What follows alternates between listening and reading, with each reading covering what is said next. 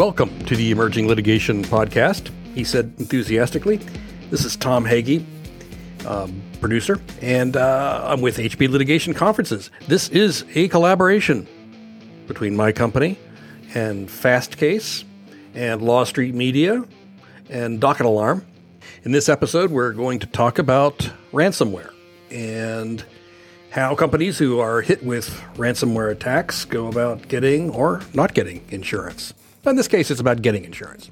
First, a couple of, I don't know what you call them, fun facts. What is there fun about ransomware? Guess if you're the criminal, it's a hootenanny. The cost of ransomware to businesses is estimated to have doubled since 2019 to $20 billion. Billion with a B, that's according to Covware. Policyholders obviously then turned their insurance policies to recover losses. And the losses, again, according to Covware, the average is more than $230,000 per incident. That's a lot of Bitcoin. To the folks at Kaspersky, did I say that right? Let me take another look. Yes, Kaspersky. In their studies, they've shown that 56%, that's more than half, 56% of ransomware victims paid the ransom to restore access to their data. And according to a global study of 15,000 consumers conducted by Kaspersky, only 17% of those who paid the ransom did not guarantee the return of the stolen data. For 17% of those who paid it, they did not guarantee the return of the stolen data. This is an argument for the wisdom of age.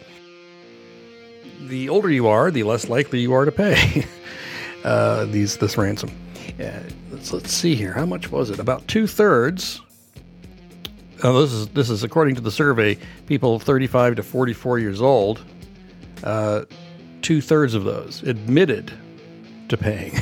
It's just the ones who admitted it. So that's 65% of people in their mid 30s to mid 40s admitted to paying the ransomware. That's just over. Let's compare that to over half of those who are younger. So let's see here.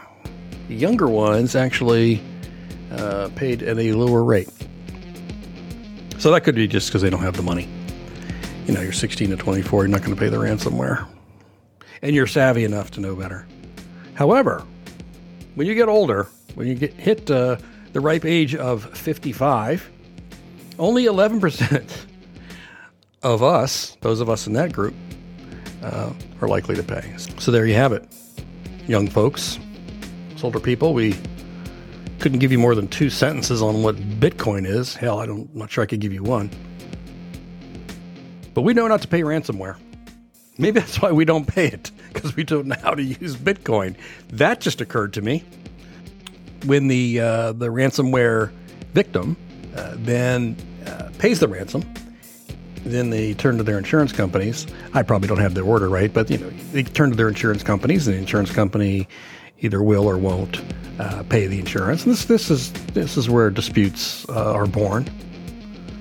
And so, like I said, the insurance company either will or won't cover. In this case today, we're going to talk about one where they didn't pay. And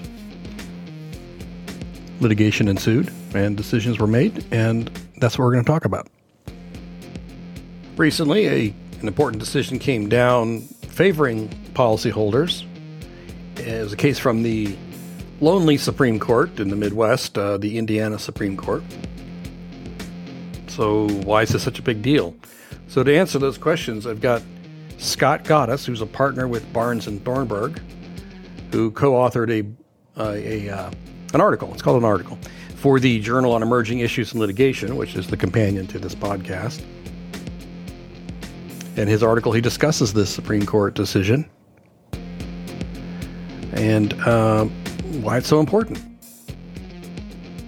Why is it a big deal just from one court, one Supreme Court in Indiana? No offense to Indiana, but it's one court. So why is that a big deal? Well, Scott knows, and Scott's going to tell us why. I've had the pleasure of working with Scott on conferences and articles for many years.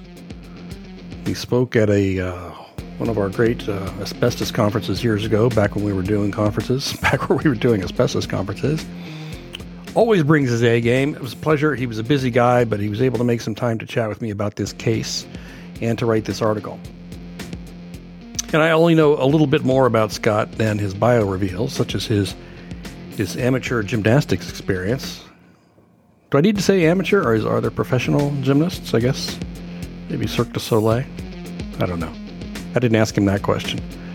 So if he listens to this, he can tell me. So his experience in gymnastics, if I were cynical, I would say gymnastics is a great skill to have if you're an attorney. But I'm not cynical, and therefore I will deny ever having said that. With that, I am pleased to stop talking and get to my conversation with Scott Goddess of Barnes & Thornburg about insurance coverage for ransomware. Hope you enjoy it. So Scott Goddess, thank you for doing this today. Pleasure to be here. Thanks, Tom. So what we're talking about, I gave in the introduction some of the background on ransomware and the attack, but what can you tell us about the ransomware attack on G&G Oil and its efforts to obtain coverage? It was a pretty standard ransomware from the information that was available on the record. And what I mean by that is they suspect and on remand to the trial court, we'll have a discussion about how the ransomware actually got into the system. So there was an indication that it came in originally from a spear phishing email, which led to the download of malware. And then eventually the hackers were able to lock up the system. And so that's how it got in. And as usual, and the hacker said, okay, you've got to pay us if you want to open your system back up. Mm-hmm. So then there was a question of, well, how much should we, will this work? There are always questions of whether, crazily enough, hackers are actually honorable thieves insofar as they will actually unlock the system after you get them the money in the form of Bitcoin. And so G&G Oil sent over 1 Bitcoin and they got some things in good faith and they paid the full 3 Bitcoins. So this is not a gigantic amount of ransom. The hackers refused to unlock the system after they said 3 Bitcoin would do it. And they required another Bitcoin to be paid for the system ultimately to be unlocked. It's pretty common for paying the ransom to actually unlock the systems. And again, the reason is that if criminals who do this get known to mislead you and fraudulently induce you to send Bitcoin, then word will get around. And so if they want to be a repeat player, again, crazily enough, they have to honor their demand. So we're a trusted criminal. All right. So then, for better or for worse, it's in their brochures. So then what happened from an insurance perspective? So they went to their crime insurance carrier and they asked for coverage. And they had a commercial package policy with computer fraud coverage, and the carrier said no, which is what led to the lawsuit. They refused to cover, and they said, not only does computer fraud not cover in terms of a coverage part, but you also had the chance to buy a different coverage in this policy that would have applied, and so therefore you're out of luck. All right, so this went to the Court of Appeals in Indiana, then went up to the Supreme Court of Indiana, and you, in your article, you wrote about that decision, and you said there were kind of 3 key takeaways in the piece. And you said first, the decision from the Supreme Court affirms important rules of interpretation for insurance policies. So what did you mean by that? Insurance policies are contracts, and so we apply rules of interpreting contracts when interpreting what they say and what they mean. But Indiana Supreme Court reaffirmed that they're contracts, but they're special contracts. And they are generally seen as contracts of adhesion, which means that the insurance industry writes these policies. You don't have the opportunity to go to an insurance carrier and say, here's the kind of insurance that I want. Let me tell you what I'm going to write for you. And then you underwrite it. And that was actually a similar question that came up at the oral argument was, should we continue to follow these rules that have been around for a while regarding the interpretation of insurance policies? So they were setting up the opportunity to perhaps undo decades of precedent that policies are construed strictly in favor of coverage, construed strictly against the drafter. And so it was really refreshing to see that this decision reaffirmed and confirmed these long-standing rules regarding interpretation of insurance policies, even though at bottom they are contracts, and a lot of insurance company lawyers say, well, they're contracts and that's how you have to treat them, but they're special, and the Indiana Supreme Court reaffirmed that. Your second point was that the court found that the phrase, quote, fraudulently cause a transfer, end quote, unambiguously can apply in these situations. The questions that come up on that issue relate to how the computer is used. And when it comes to crime insurance policies, the insurance industry, or better yet, their outside coverage counsel, will say that a phrase like that requires the computer itself to have taken action. And so it would require, for example, a hacker to have gotten into the computer and actually caused the transfer of funds directly by using the computer itself, and by causing the transfer by inserting certain code or typing in certain commands, again, all by a hacker. And then if it's not by a hacker, or if it's not using the computer qua computer, then this coverage does not apply. And the Indiana Supreme Court rejected that premise, which was, again, a really nice holding for policyholders. And the third point, you said they discussed the losses, quote, that they resulted directly from the use of a computer. Why is that significant? Resulting directly is a question that has led to a pretty remarkable amount of litigation when it comes to insurance coverage questions. You wouldn't think that a pretty simple phrase like resulting directly or direct loss would lead to hundreds of cases, but you'd be wrong. And courts are pretty mixed in terms of how they interpret it. So the industry said here, the insurance company said here, like the insurance industry has said elsewhere, there can't be any intervening steps. There has to be immediate, and that you push a key, then that's exactly how the next thing that happens is the money's gone for that kind of coverage to apply.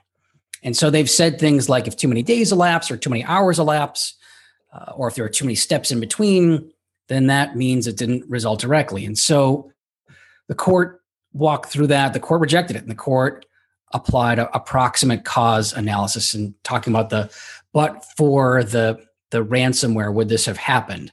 And that really is a refreshing and nice result to see.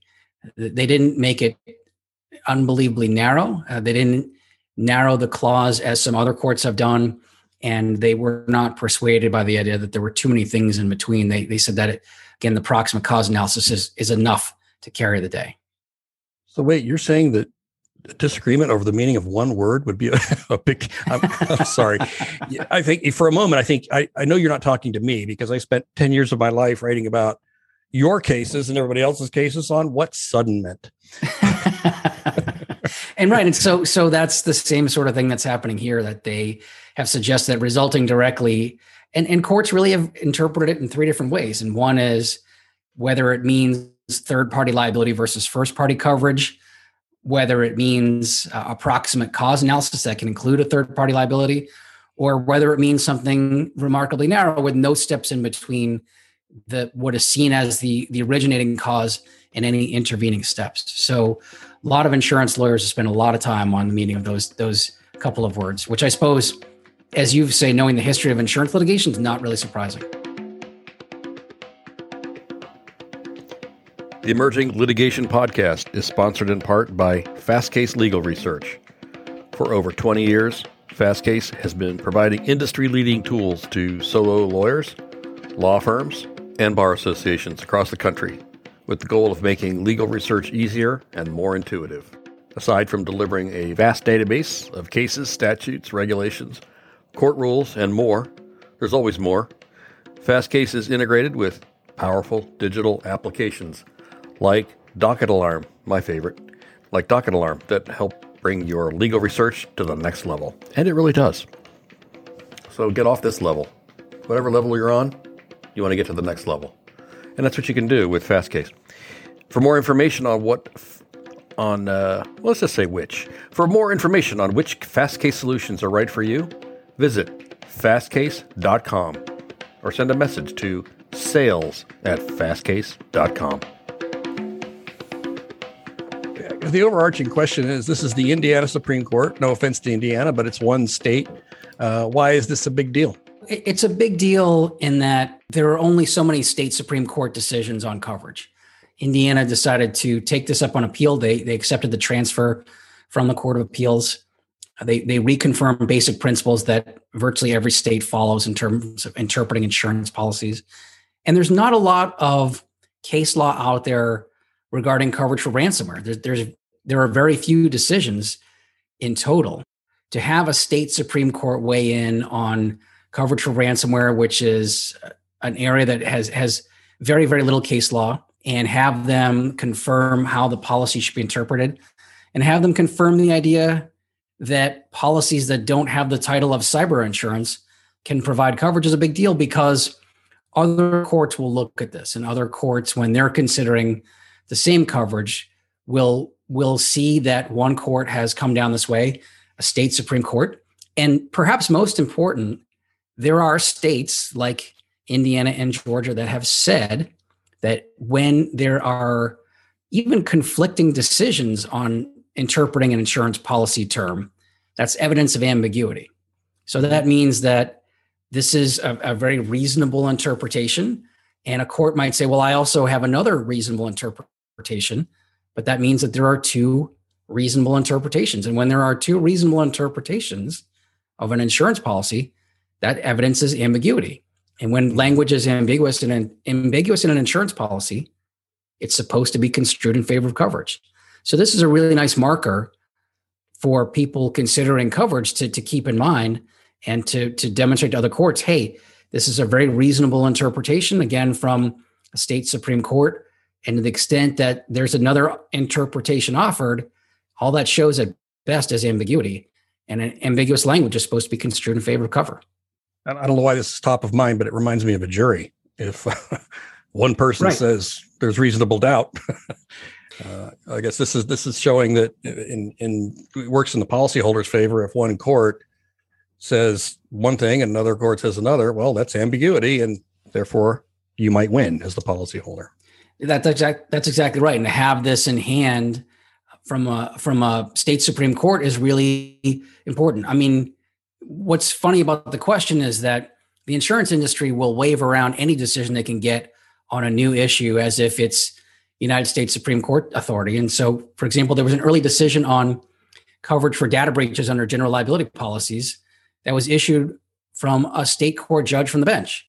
And they acted as though it was United States Supreme Court authority that was binding on every data breach coverage case that was out there. And so to have something from a state Supreme Court that goes the right way is really nice to be able to assert as persuasive authority in a brief that might come about. Well, once again, you've taken a complicated subject and made it nice and simple, so even I can understand it. Are you handling other matters dealing with ransomware? Yeah, the ransomware matters and the insurance questions can be busy pretty much every day. Yeah, great. And then maybe if we get more time, you can tell me about how you can't do an iron cross and never could. Well, maybe I have it wrong. Isn't it where you just stand with your arms straight out, right? Yeah, it's straight out. I mean, I was able to get, somewhat of the way down, but not straight out. Oh, okay. I swore I saw a picture. Well, anyway, when we were teenagers, you may have seen me do a muscle up at one point, but not the flat out iron cross. That's beyond me. So Scott Goddess, insurance coverage attorney and gymnast. All right, man. Who can't ever do an iron cross. Okay. Have a good rest of the day. Thanks seeing you, Tom. Thanks, Scott. So that wraps up another episode of the Emerging Litigation Podcast, brought to you by HP Litigation Conferences, my company, in collaboration with Fastcase and Law Street Media and Docket Alarm. If you have any ideas about future topics, want to participate, or just want to tell us how awesome Scott was, you can write to me at editor@litigationconferences.com. I want to thank Scott again for doing this, and thank you for listening.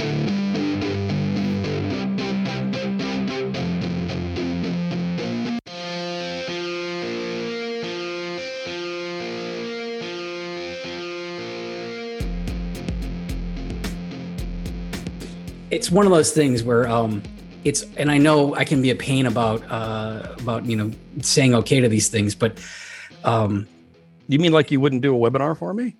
And so the reason and then you did it. I know. I practically forgotten about it. You haven't.